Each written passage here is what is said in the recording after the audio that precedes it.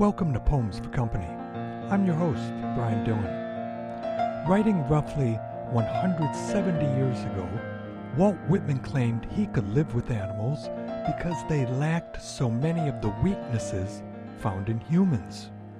Animals, Whitman says, don't whine, weep, or covet material possessions. Do other poets agree? Today's episode is titled Some Horses, Some Oxen. We will begin our amble through some excellent poems with three very different views of horses. All of these poems tell us as much about the speaker as they do about the horses. First published in 1855, Walt Whitman's lengthy Song of Myself opens with this announcement. I celebrate myself and sing myself, and what I assume you shall assume, for every atom belonging to me as good belongs to you.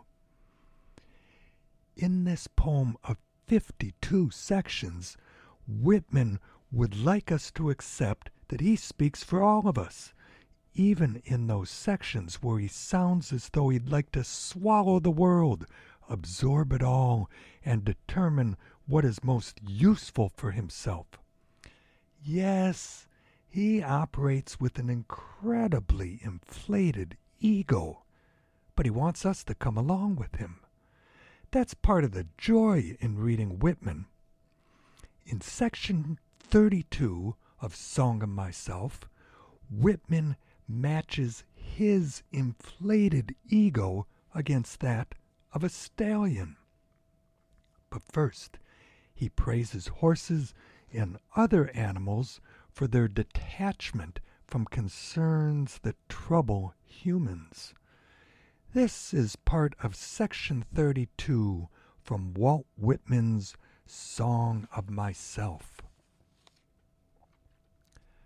I think I could turn and live with animals. They are so placid and self-contained.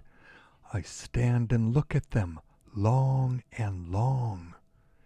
They do not sweat and whine about their condition.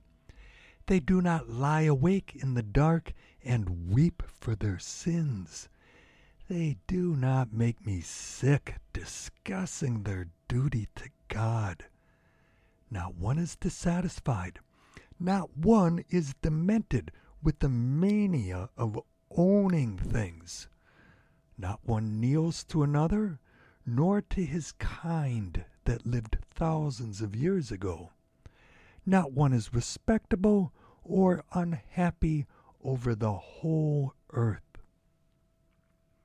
A gigantic beauty of a stallion, fresh and responsive to my caresses, head high in the forehead, wide between the ears, limbs glossy and supple, tail dusting the ground, eyes full of sparkling wickedness, ears finely cut, flexibly moving.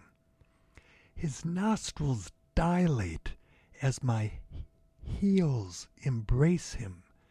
His well-built limbs tremble with pleasure as we race around and return. I but use you a minute, then I resign you, stallion.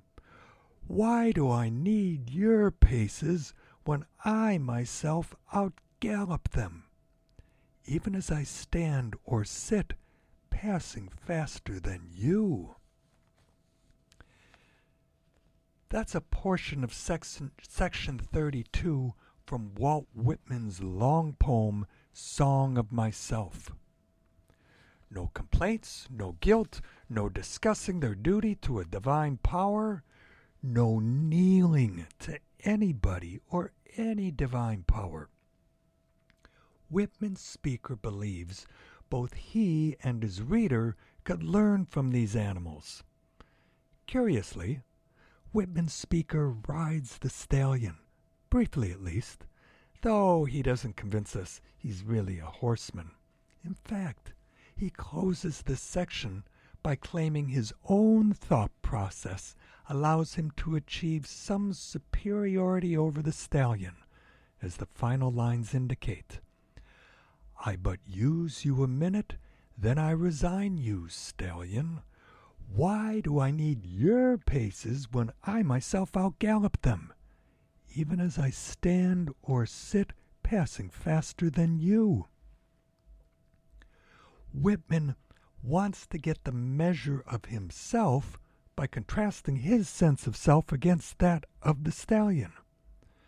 Though this passage highlights what animals avoid doing, feeling guilt and kneeling to a higher power, for example, Whitman does not try to think like the stallion. Our next two horse poems depict speakers who do imagine what the horses think and value. Maxine Kumin titles her poem Jack after the gelding the speaker once owned and about whom she feels some regret and guilt. The speaker implies she's in her advanced years, just like the two horses she currently cares for. The last two of our lives, as the poem says. Here's the setup for this poem.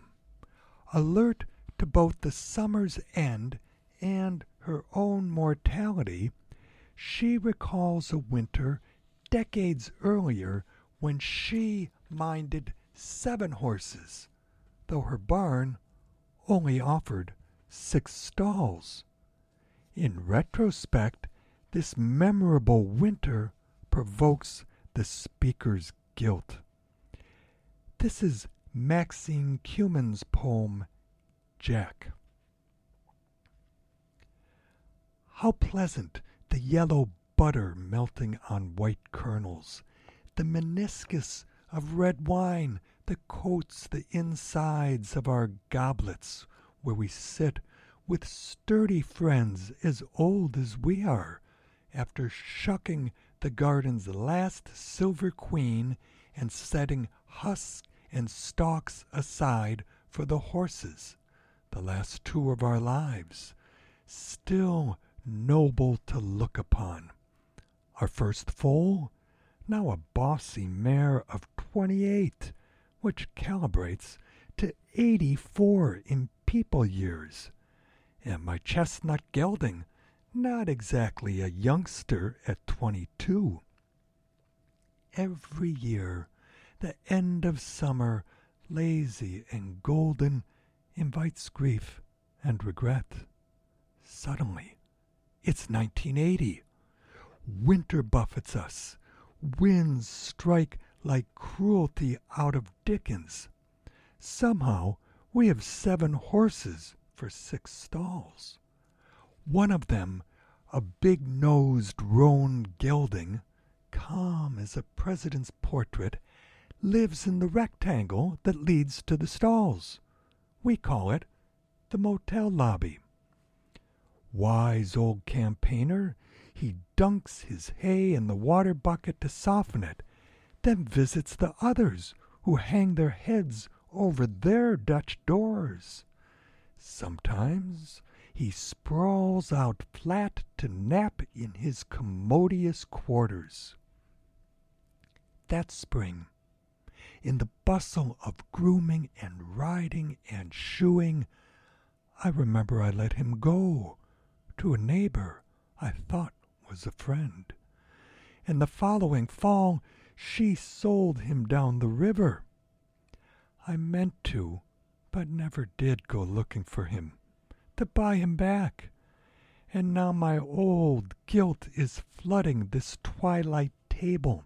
My guilt is ghosting the candles that pale us to skeletons, the ones we must all become in an as yet unspecified order. Oh, Jack, tethered in what rough stall alone did you remember that one good winter? That's Maxine Kumin's poem, Jack. This speaker does not ride the horses, at least not in this poem. She pours a very full glass of red wine to go along with the corn she's just shucked, and she sits and contemplates her last two horses, one age 84, the other 66, when calibrated in human terms. Then the speaker's mind transports her over time to the winter of 1980, a winter as cruel as we find in a novel by Charles Dickens, when her calm horse Jack lives inside the barn, but not in a stall. He enjoys an expanded range of motion in what she calls the motel lobby of the barn. Jack visits the other 6 horses, who hang their heads over their Dutch doors. While this memory provokes the speaker's guilt, she hopes Jack recalled it fondly, that Jack somehow knew his position was privileged, however temporary it was. I'm going to reread the final 10 lines from Maxine Kumin's poem. That spring, in the bustle of grooming and riding and shoeing, I remember I let him go to a neighbor I thought was a friend, and the following fall she sold him down the river. I meant to, but never did go looking for him, to buy him back, and now my old guilt is flooding this twilight table. My guilt is ghosting the candles that pale us to skeletons, the ones we must all become in an as yet unspecified order. Oh, Jack, tethered in what rough stall alone did you remember that one good winter? Again, that's from Maxine Kumin's poem, Jack. Knowing she had more horses than stalls, the speaker let Jack go to a neighbor she thought was a friend, and this neighbor sold him down the river. That may sound like a cliché. This neighbor betrayed the speaker's friendship and betrayed Jack. But the phrase carries much weight. In the 19th century, to sell someone down the river referred to a slave sold by a plantation owner and transported down the Mississippi or Ohio rivers. Separated from his family, sent further south, the slave would be forced to work without any mercy. Rather than unload on this neighbor, which is the direction the poem could have gone, the speaker defines her own guilt. She knows no apology to Jack can ever be expressed. How strong are the memories of a horse? The poem closes with the hope that this big-nosed roan gelding was comforted with recollections of his one season of favored treatment in the crowded barn. Maxine Kumin's speaker projects onto Jack a wish that might comfort her, too. It's inevitable that we project our own emotions onto horses. Robert Wrigley does this subtly in his poem, Horse Heaven. Wrigley takes his time to set the scene. There are 3 paired creatures, 2 frogs in the horse trough, 2 cowbirds, and 2 horses the birds ride on. Then the speaker explains he controls the routine for distributing his treats to the horses. He's trained them to be impatient to receive their sugar cubes. Let's listen to this carefully detailed poem. This is Robert Wrigley's poem, Horse Heaven. The pipe from the spring cistern, beloved by birds for its chill on hot summer days, spilled into a 200-gallon trough made of coopered 2-inch thick wooden staves. And the trough was beloved by a pair of frogs and 2 lazy geldings. Or not lazy, but spoiled, infrequently ridden, fed every morning a quarter bucket each of oat mix and molasses, and every afternoon or evening an apple, carrot, or frozen slab of watermelon rind. And the horses themselves were beloved by cowbirds, perched on the withers or the croup, from which they'd pluck up the occasional, otherwise horse-annoying insect. And the cowbirds rode across the pasture to the trough that day, where I stood, as I often stood, with apples or sugar cubes in my pocket. They perched on the horses to the north of the trough, while I stood on the south, 1 bird each remaining, but having, at the sight of me, retreated almost to the dock, the uppermost trace of the tail. And we waited. 2 horses, 2 birds, 2 frogs, having dived to the bottom, and a man with a pocket full of sugar cubes. They were beginning to understand the drill, the horses. I wanted them to drink first. They knew it, but they were impatient. First one, then the other dipped his snout in the water and looked up at me, hopeful, ready. Though I waited, my arms folded over my chest. I wanted to see them drink, and soon they did, lapping, then plunging their muzzles deep below the surface to gulp, sometimes in the process remembering how thirsty they must have been, and taking in great draughts, pints or more, although eventually one stopped and lifted his head, then the other, and I produced 2 sugar cubes from my pocket, and arranging one on each palm, held them out, and their soft horse lips and cold tongues lifted the cubes into their mouths, and I heard a single crunch and watched as joy swept across their faces. When I produced 2 more, we repeated the process. Then we waited again.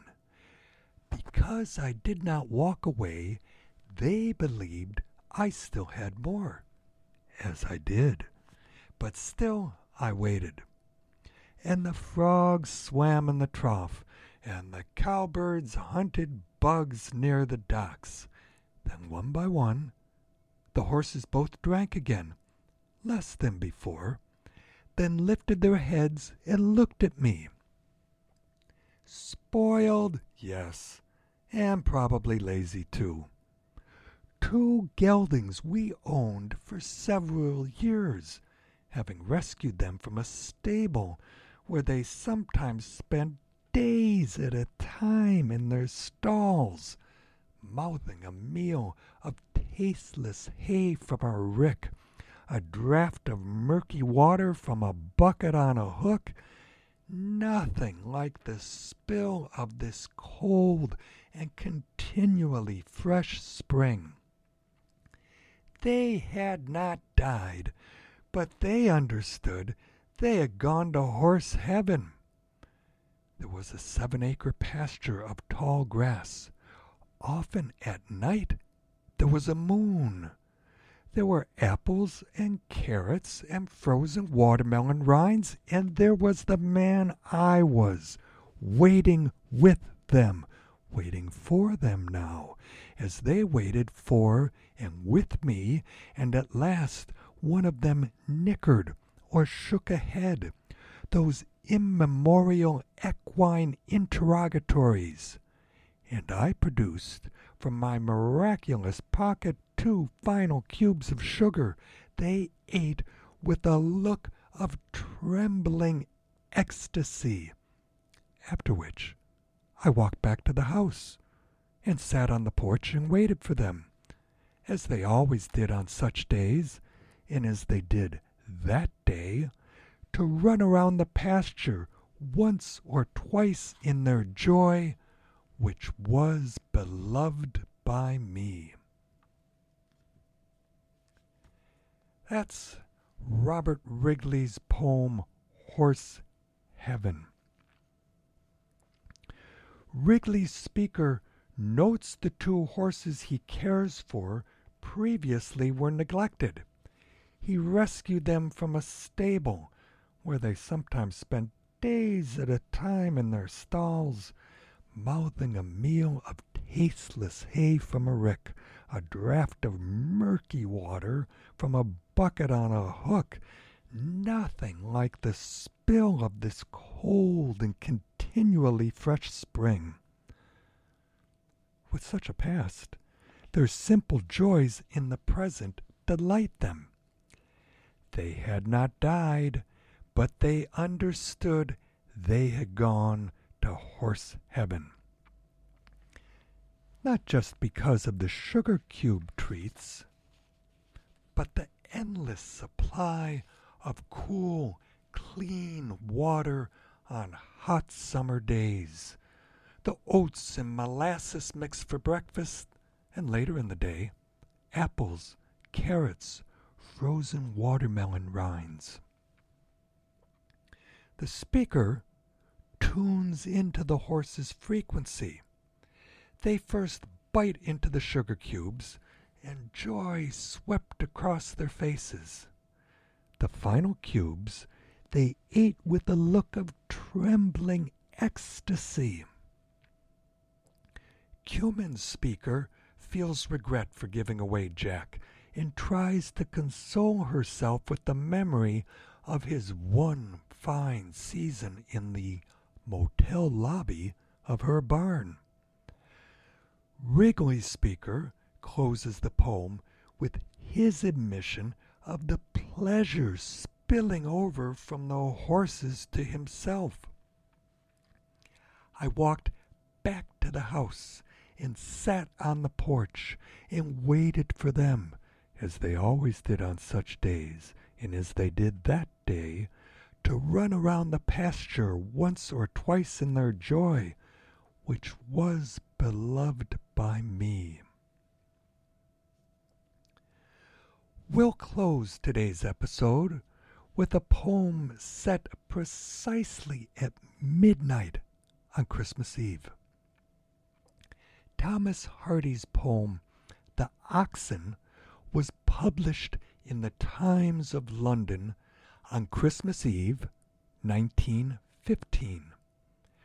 The speaker recalls a childhood moment on a much earlier Christmas Eve in the mid-19th century.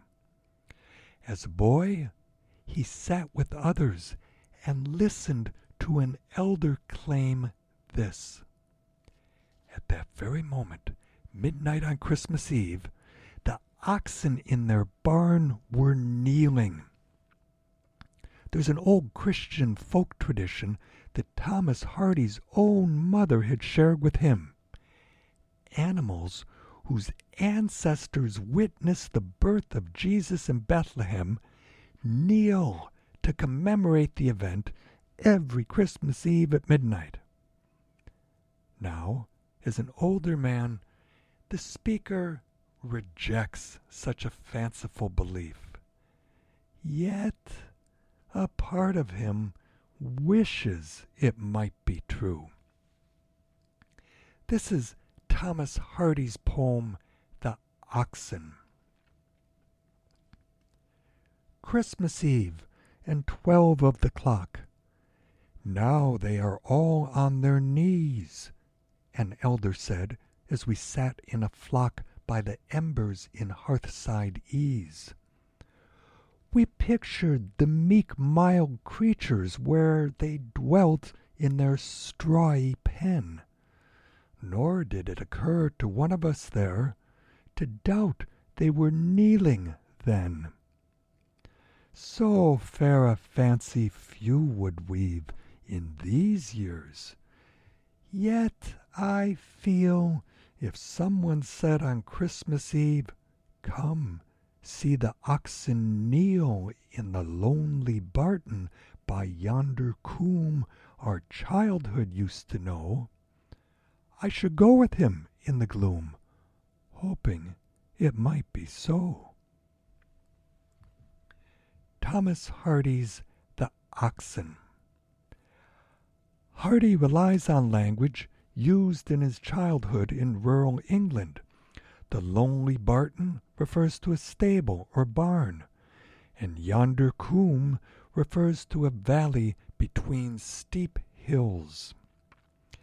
More to the point, by 1915, English farmers would be replacing their oxen with gas-powered tractors, adding yet another element of traditions becoming outmoded. The poem was published on the second Christmas Eve of the First World War. Knowing that context, there's an additional emotional power in the speaker's awareness that times have changed. A belief that the descendants of the oxen present by the manger at Jesus' birth actually kneel is, as the speaker admits, so fair a fancy few would weave in these years. But if someone told him that now in 1915 he could go to the stable to see the oxen kneel, he would go outside hoping it might be so. The speaker, I presume, would like to erase the violence of the First World War and return to a gentler, more peaceful time like that of his childhood.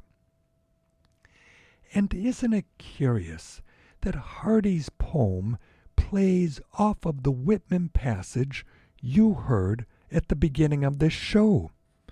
Whitman praised the stallion and other animals in this way: "Not one kneels to another, nor to his kind that lived thousands of years ago."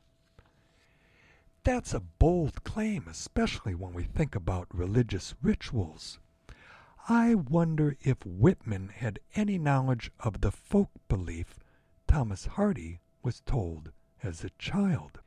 If you go to kmun.org, click on the podcast tab, and then click on Poems for Company, you will find more than a year's worth of episodes, as well as a list of every poem read on each show. I thank Philip Aaberg for our theme music, and though the animals in your life may not know it's a holiday season, I hope they are all in good cheer.